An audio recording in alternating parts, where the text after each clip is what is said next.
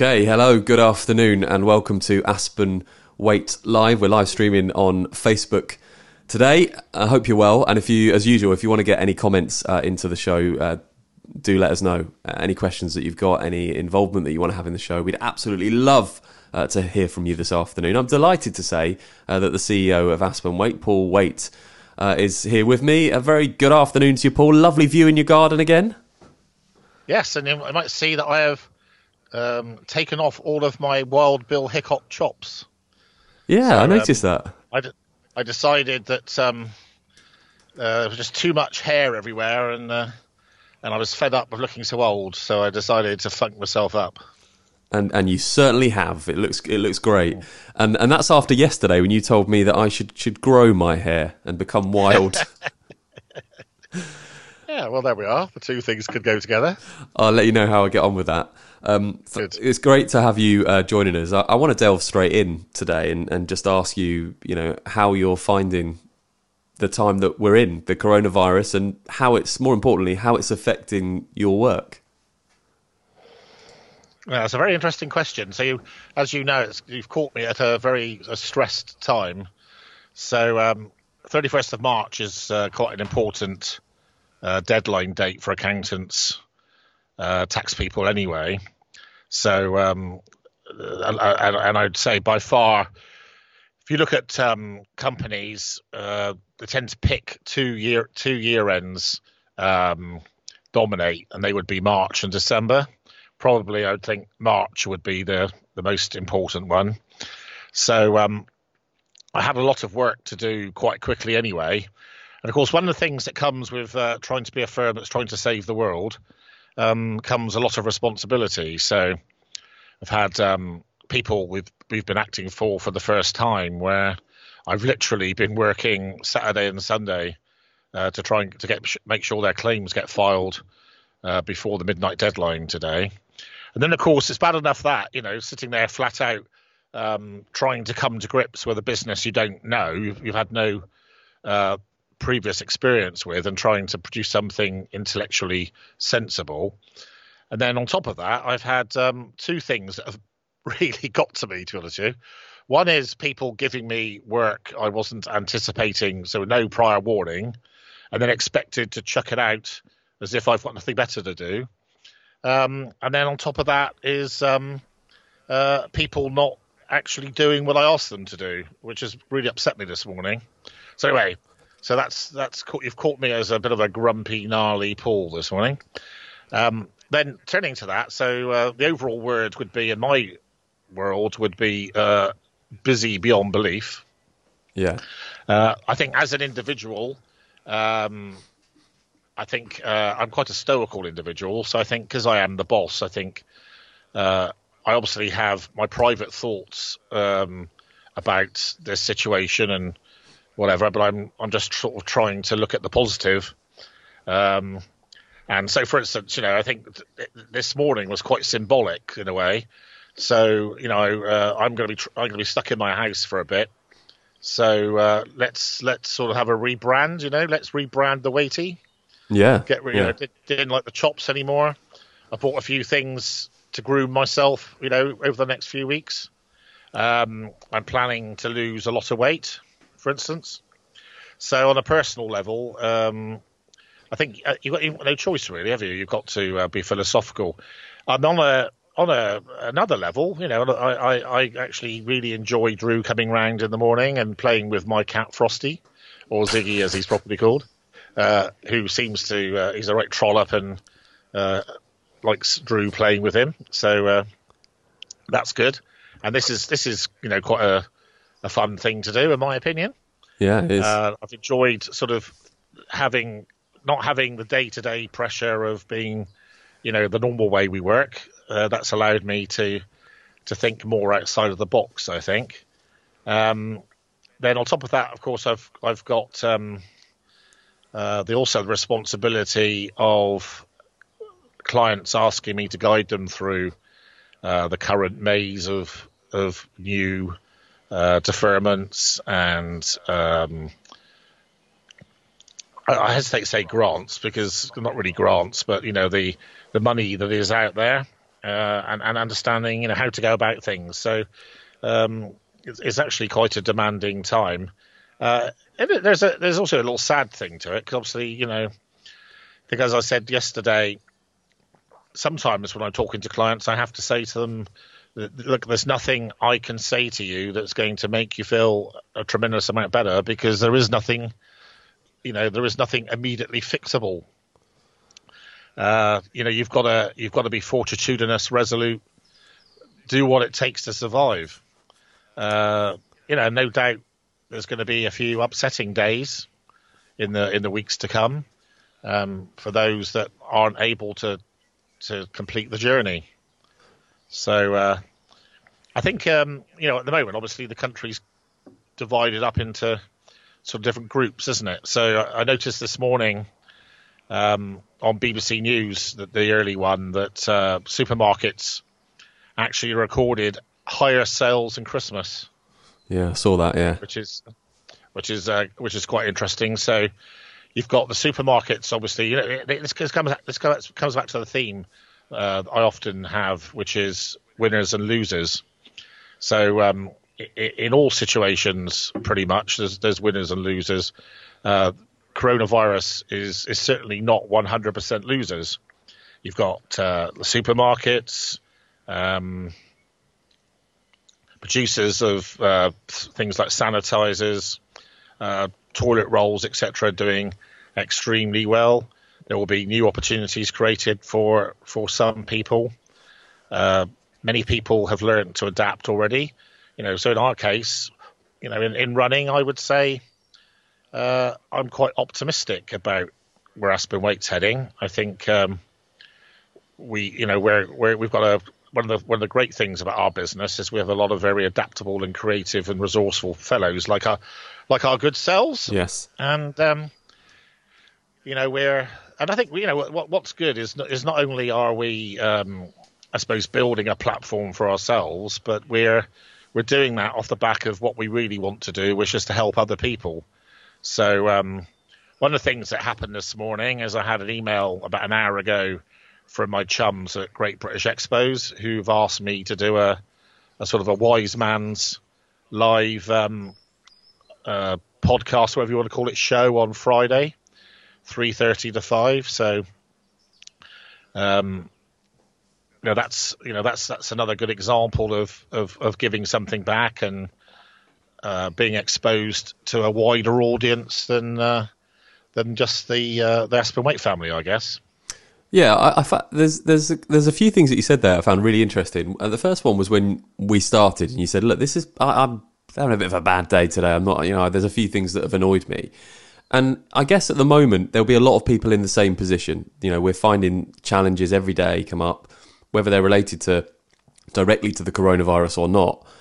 And it's almost you went through it then, where you have to sort of just sit back, take stock and maybe redirect yourself or tune your mind to rethinking a different way, because we are all in a place where there are so many challenges. And the second thing you mentioned there was the businesses that were approaching you and saying, "Look, we need help." And the facts are that at this point in time, there may not be a lot you can do apart from say, "Buckle up. This is going to be a bumpy ride." So it's trying to get people's mindsets into almost accepting that. And then being able to refocus that those bumps are going to happen in the road. So I'm going to adjust myself for the bumps. Yeah, and I guess the other thing, which probably goes with me, which wouldn't be true of most of the people in my position, I had a client phone me not too long ago before the podcast started, and he basically said, I've furloughed 19 out of my 22 staff. Some of those furloughed include sales staff, and he was saying to me, for instance, if while they're on furlough, these people receive emails from customers, for instance, wanting to place business, are they allowed to answer it, or is it going to compromise the furlough payment? Now, of course, I had to say, well, I don't know the answer to that because it's never happened before, has it? Yeah. Common sense would suggest to me that be a pretty awful world if the Inland Revenue decided that they were going to audit this and do that, and I can't see the government would want the business to lose an order because the furloughed sales executive wasn't allowed to reply to an email. So whether I should or I shouldn't, I'm a person who takes responsibility. So I said, I think you should do that. Yeah. But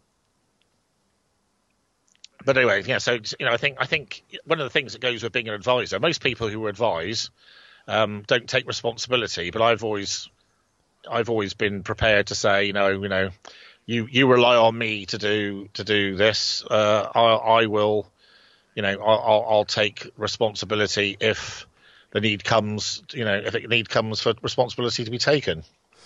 Yeah, I think that's. I want to go back to that furlough point. Actually, and we said at the beginning when we were just sitting down to plan this show that there were going to be all sorts of things that would come up in this half an hour, and furlough is one of them. I've been asked so many times over the last few days what people can and can't do. I've spoken to businesses that have said, "Look, I'm on furlough from tomorrow, and I won't be able to. I'm not allowed to do anything. That's it. I can't. If you're on furlough, I'm not able to work because otherwise."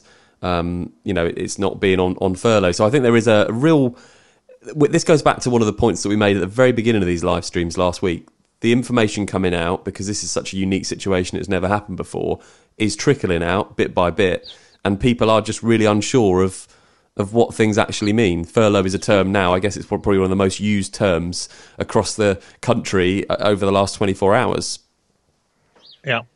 So it's just understanding what you can, and like you said, you've got to sometimes just take that practical view. The bumps in the road are there, so the advice given is, well, let's think about this practically. This is a new thing for everybody.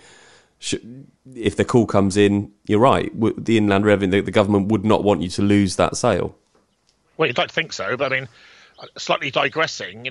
One of probably the hottest news story of the last 24 hours has been the attitude of the police to this situation, and various instances of let's call it overzealous policing. Notable example of Stephen Kinnock being cautioned for talking to his parents while they were on their lawn, so they were clearly social distancing. I saw one this morning, actually, only 10 miles away from me. There were some police in Weston-super-Mare basically, talking to people out getting exercise and asking them if they had driven to get to where they were. Now, one of the things that drives me crazy about authority or people who are in a position to discharge that is, without the common sense word, where would we be? So what does it bloody matter if someone drove 10 miles to a remote location to go for a walk? The whole point of social distancing is to stop them meeting other people. So if they basically sit in a car on their own for 10 miles and then go somewhere where there is nobody and walk around and see nobody, isn't that what you want? What's wrong with that? Yeah, I did. We go back to your point on consistency. I think you're totally right. And it all sparked from, obviously, we saw the footage of the Derbyshire police who were using drones to catch people in the Peak District, which seems absolute madness. I'm just reading the latest statement that's on one of the news sites that says that UK police officers have now been told to take a consistent approach when ensuring people comply, which... Well, they won't, will they? And I think where the frustration was, and again, I try not to read too many comments online, but the policing in London seems to be massively different to the policing elsewhere. So we're taking these draconian measures in places like Dartmoor, Plymouth, down in Weston-super-Mare, and yet in London they're not doing that at all, and they almost seem to be afraid of doing that, or they can't do that, which is mind-boggling. I thought you were going to say the opposite. I mean, what's crazy about this is, this is another thing that really, coming back to the common sense word, Drew and I live in a part of Somerset with 600,000 residents. You've then got North Somerset as well to complete the whole county. And at the moment, I think I'm right in saying that Somerset has the lowest number of cases in the whole country. It's something like, below 40. So, you're looking at something like, I don't know what it is, one in 15,000 people actually having coronavirus in Somerset. Yeah. So, put that into perspective. That means in a town like Bridgewater, which is quite a decent sized town, I would suggest, on average, one person has coronavirus in the whole town. Yeah, it's now when you say it like that, it's, Drew's laughing, but I wish I could laugh at it, but that is the reality. The reality is one person in Bridgewater has got coronavirus. One person in Frome has got coronavirus. Probably 1.5 people in Taunton. That is the reality.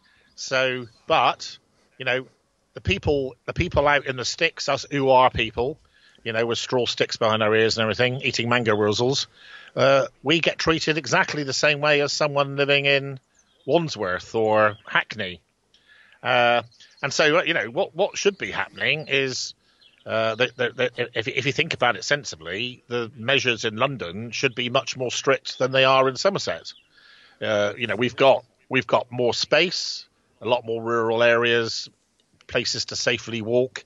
So to have a situation where you're telling me that actually it's the other way around is just madness, isn't it? I think it probably comes down to the fact maybe that they can't control London as well. You think of, like you said, it's a lot of a quieter area down in the southwest, and maybe the police are doing it because they can keep on top of it. And if they see somebody walking in the Peak District, for example, or down where you are, then they can say, well, actually, what you're doing here, as in London, maybe the resources just aren't there. It's a huge city. You imagine the people still travelling around. To police that, I'm not saying we shouldn't be. I wholeheartedly agree with you. But perhaps the actual operation is a lot more difficult in London. Yeah, I think you used a good word then, which was resource. So again, we're told all the time that the police don't have the resource to catch criminals. They've practically given up on burglaries, these sort of things. So why is it that the police enjoy catching people speeding and walking down the road having a communal stroll? When the real issues at the moment, I would suggest, would be things like I don't know if you saw last night that Van Gogh was stolen out of an art museum yesterday. £5 million Van Gogh, was burgled. So apparently, there's a rampant increase in crime, especially burglary at the moment. You've had the disgraceful. I never ceased to amaze me how low certain people can be. So we've got people, the shady side of society, exploiting the current situation by masquerading as police and NHS people, trying to get access to people's houses and to steal their money and their goods. So I'd be much happier if the police concentrated on doing that and not saying, please, would you mind not walking on that side of the road? Or it's just bollocks, isn't it? It's just rubbish. Well, I had a really interesting conversation with somebody at the weekend, and I said that this was a really good. If there was ever a time, if there was any saving grace, the thing would be that this has happened now, because people can get outside, they can go walking, they can go running, they can have lighter nights, they can get in their garden, and if it happened in the winter, it would be really difficult. And that person said to me, well, actually, in the winter, people would expect to stay in, and where the problems are going to start are in 2 weeks' time, when it's expected to be between 80 and 20 degrees, and it's only going to get warmer.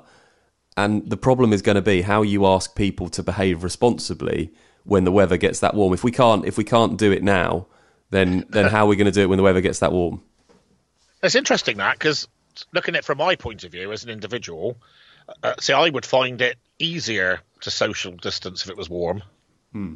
I like sitting in my garden, for instance. Yeah, me too. So if it was, if I was sitting at my table, let's be honest.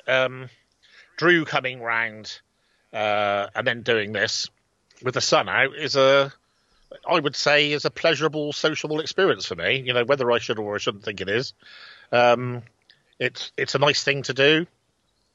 I'm getting intellectual fulfillment. We don't just talk about work. We were talking about the Dandy Warhols this morning. I played him a song that he hadn't heard before, this sort of stuff, So if it was a nice warm day, for me, that would be... And this morning, for instance, I got up at 6:30, had a cup of tea, and then I went for a walk across the field to the road and back.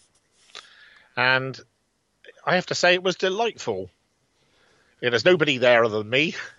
I'm walking in this lovely, tranquil countryside setting, walk to the main road, the sun's out, 7 o'clock, beautiful, So, I think it comes back to what I was saying earlier about being realistic and accepting that you can't do, you can't do what you normally could do. These are exceptional times, and just get on and make the best of it, Yeah. So, one of the things one of the things about, what we're doing now, for instance, is in theory, there's no reason why somebody in Auckland or San Diego couldn't end up being our friends. And that's what we want. We do. And I must say, we're having the most interaction that we've seen since we started this. We knew that it would be like that. We knew that we wanted to start this to be there for you, to be your community through this. And we wanted to build a following and get people to interact with us. And today we've had more interaction than we've ever had. And we're going to keep doing this every day. Yeah, we have. It's been absolutely brilliant. We've got lots of people watching. And what I would say is get involved. Get your comments in now on Facebook, and we can put some of them on the screen. We can answer your questions directly. What do you think of the situation that we mentioned, the police? Where should there be more consistency? What should they do? Are they being strong enough? Are they not being strong enough in certain areas? Let us know your thoughts on how you're finding your working week. Has it got better over the last 2 weeks that we've been in this situation? Are you finding it tougher now? What things are you doing to make it easier for yourself? All those things that we've talked about today, and we'll continue to talk about, we really want you to get involved in. So do let us know, and we'll read some of those comments out. Paul, I wanted to ask you about something that's quite light-hearted, actually. And okay, we like light-hearted. I saw an article this morning. It was the BBC radio, and there are 6 BBC stations. I think includes BBC Radio 2, 4, 1. And on Thursday at 9 o'clock, they're joining forces to do a sing-along for the nation to raise the spirits. And as I read this morning, I thought, they've watched one of our broadcasts, because I said this, I think it was on Friday I said this to you. I said, let's get Drew to get the guitar out and we'll have a sing-along. Yeah, I agree with that. Yeah. So, I see the BBC are doing it on Thursday. So maybe at some point we'll have a sing-along for the nation if we get enough likes for that. One of the things that I wanted to talk to you about today was just to talk a little bit more on what we touched on yesterday with Oksana, which was China. Some really interesting stats coming out of China now about the amount of cases that they have and the fact that it's in a slight recline. I know we mentioned this to Oksana yesterday, but I wanted to talk a little bit about how this originated and how it came from China and their sort of part in this, and get your thoughts on that. Well, that's a minefield of a question, isn't it? Certainly is, yeah. One of the things which upsets me more than anything possibly is hypocrisy and double standards. So I like to see consistency. That's why, if you take the current coronavirus situation, what the hell is a policeman in Weston-super-Mare doing, wasting his time asking someone if they've driven to a remote spot, and then you've got 500 people crammed into a tube train. Yeah. It just does my head in. And then, if you look at, I'm going to have to be careful what I say to some extent, but I'll try and tell the truth without being in any way, insulting or maybe some people these days even manage to construe there's a racist element to this. I saw a very well-known, I think it's a journalist, was accused of being racist for talking about the barbaric practices of these Chinese wet and dry markets, that it was racist to criticize boiling dogs alive and whatever. You know, I mean, God's sake, it's just staggering. So the fact is, there's a number of things here. And nobody knows this for sure, but it's almost certain that coronavirus has come out of China, just like SARS did, and it's almost certain it's come out of bats droppings, which have got into another. I'm not sure what animal it was, and it's gone through the food chain. If you look at the very distressing images of these markets, they're heartbreaking. I can't even bring myself to think about it because it upsets me so much. By any standards, what the Chinese do is barbaric, inhuman, and has no place in modern society. And of course, what makes you laugh is, and it's not funny, is let's take Israel, for instance, right? Israel is the country that's picked on by just about everybody and has more sanctions, so attempted sanctions put against it at UN Council than any other country by about a factor of God knows what, 20 probably. Israel is the only democratic country in the Middle East with a fine record of, and for instance, I know this for a fact because I think, as you know, my wife and my eldest son are both Jewish, and Sam has been to Tel Aviv now on a number of occasions. And I think you'll find, so the fact is that Tel Aviv, for instance, is one of the most gay friendly cities in the world. This is a country that people should be proud to be associated with, not vilify. Yeah. So you've got Israel, who gets into daily criticism. You get banned by Co-op and all sorts of people. You get all these different pop stars boycotting Israeli, anything to do with Israel, or people wanting to sing in Israel. And then you've got China, who are allowed to invade a country that I'm hugely fond of because I'm a great believer and fan of the Dalai Lama, for instance, and all things that go with that. It just fits in with my whole spiritual belief and psyche.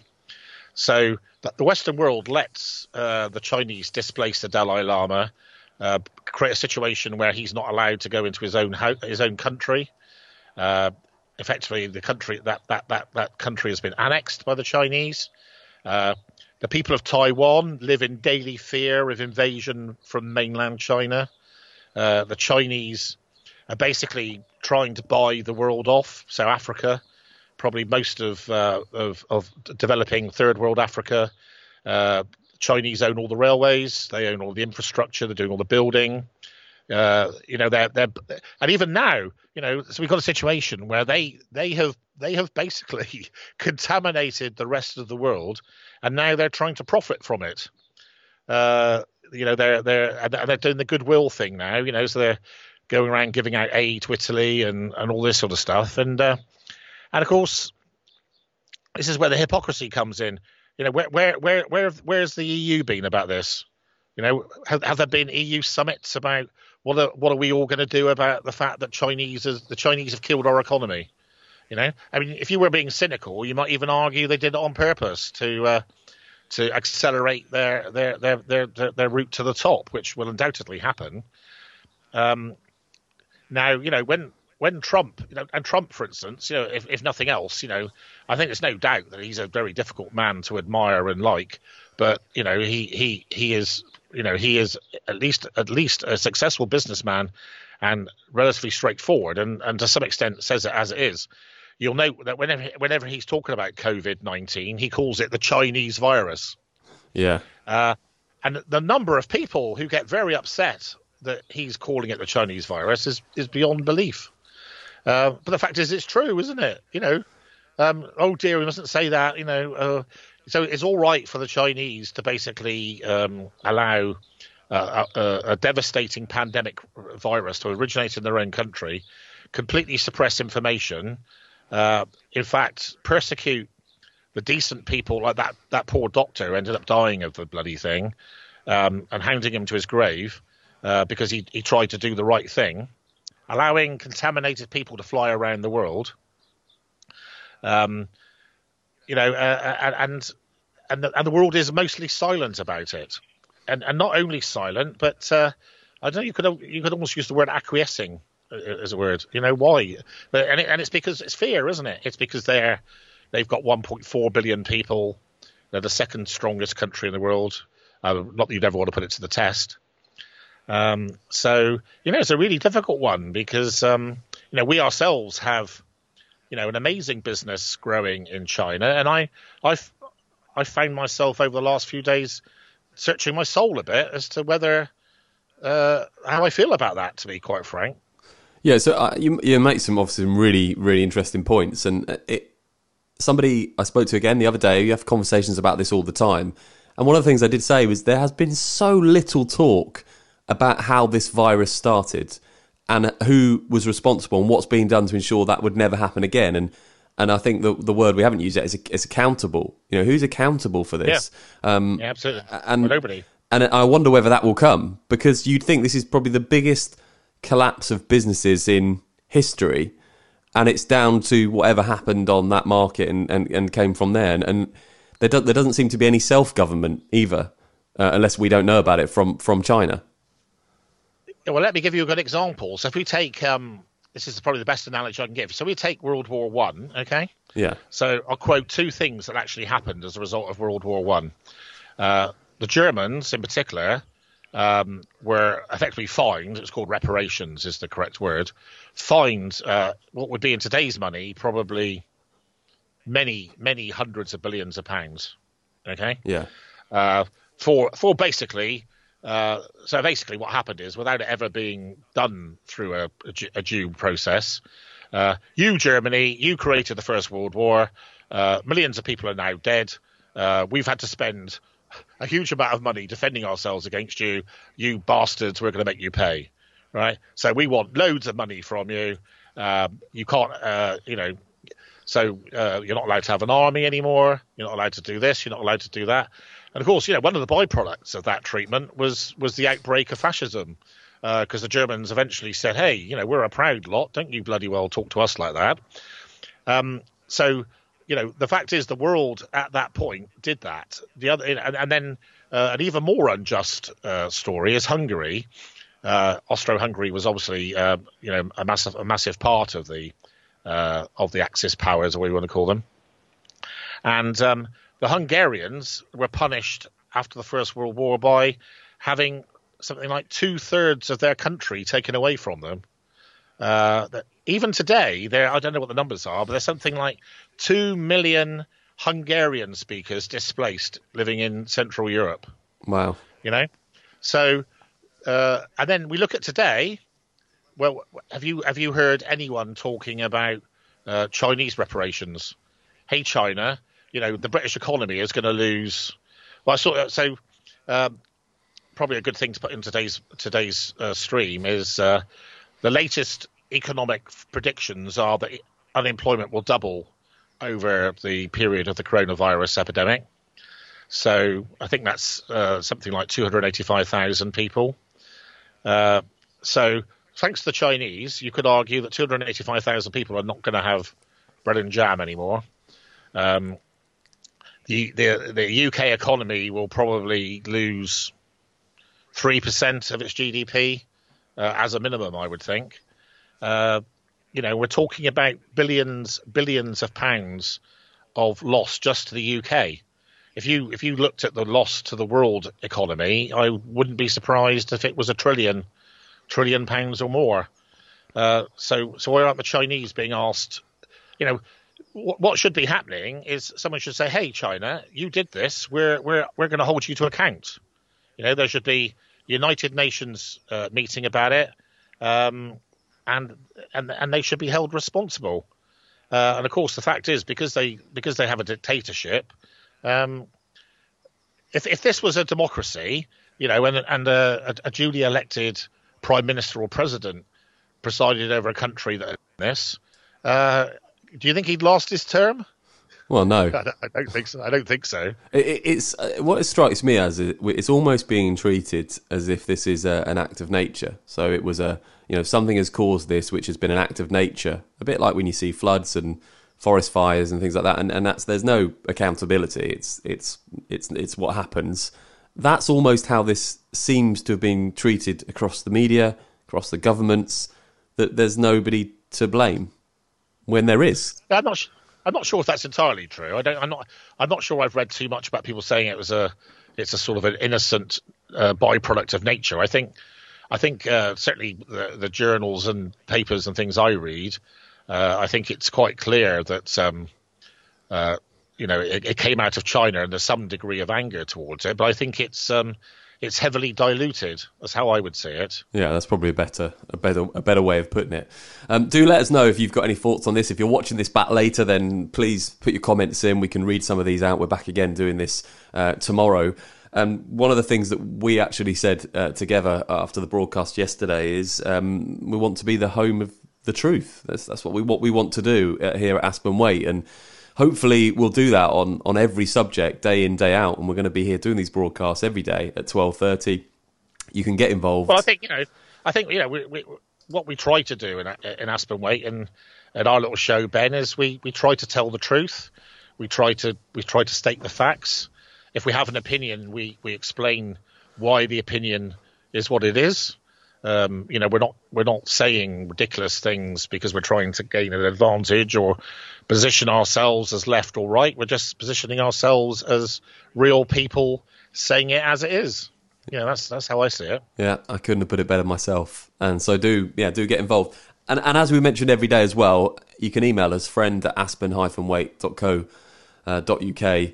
Our Friends programme is there to support you and do all we can, and we certainly will do that through this time. And we will bring you any updated information from the government should we have it, any more business advice. I know that tomorrow on the live stream, Darren Talbot is joining us, heading up the Wales branch, and he'll be on tomorrow, and last week gave some good updates on things that were happening, and we'll certainly try and do that again tomorrow.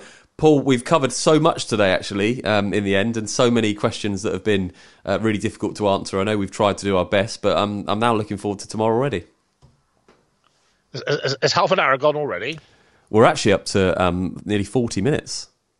Gosh, I was having a blast. I know. Well, we've still got a few minutes till we reach 40. I mean, have we not? Is there anything else we want to cover today? Well, I think just trying to be topical, because I'm a great believer that if something happens, don't wait for the slot. So, one talking about Wales in particular. So it was announced yesterday by the Welsh Government that a new, I can't remember what it's called now, a new business emergency fund was launched of £500 million specifically for Welsh business, which obviously I've immediately told the team to get all over it, as I called it.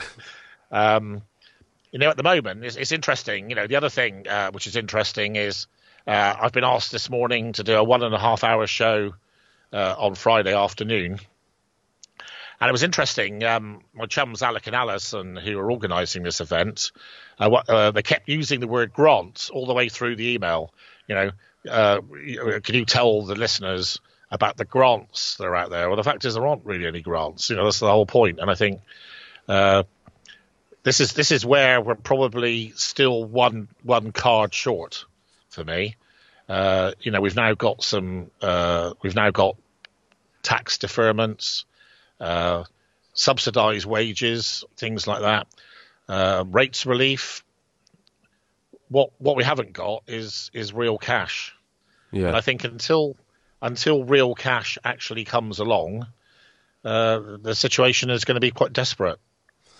Yeah, and as I said, we'll update you as soon as those developments happen. I know one of the things that people say a lot is that they just want to understand it a little bit better, the information that's given out from the government. They want to try and understand it and get it explained better to them. That's what we're here to do, and we certainly will bring you that as soon as that happens. I think that is about it for today. This is going to be available as a podcast as well, so if you come late on the live stream and you haven't got the time to watch it back, but you want to listen to something a bit later on, then this will be available on the iTunes Store and on Spotify as a podcast later. We're going to do that every day now. So however you consume your digital content, you can do it with us. If you want to watch it, if you want to listen to it, it's completely up to you. Paul, thank you ever so much for your company today. As always, it's been an absolute pleasure. Yes, it was a pleasure, actually. Very enjoyable, and as always. And we'll see you tomorrow for another live broadcast and a podcast at 12:30. Have a great day. See you then.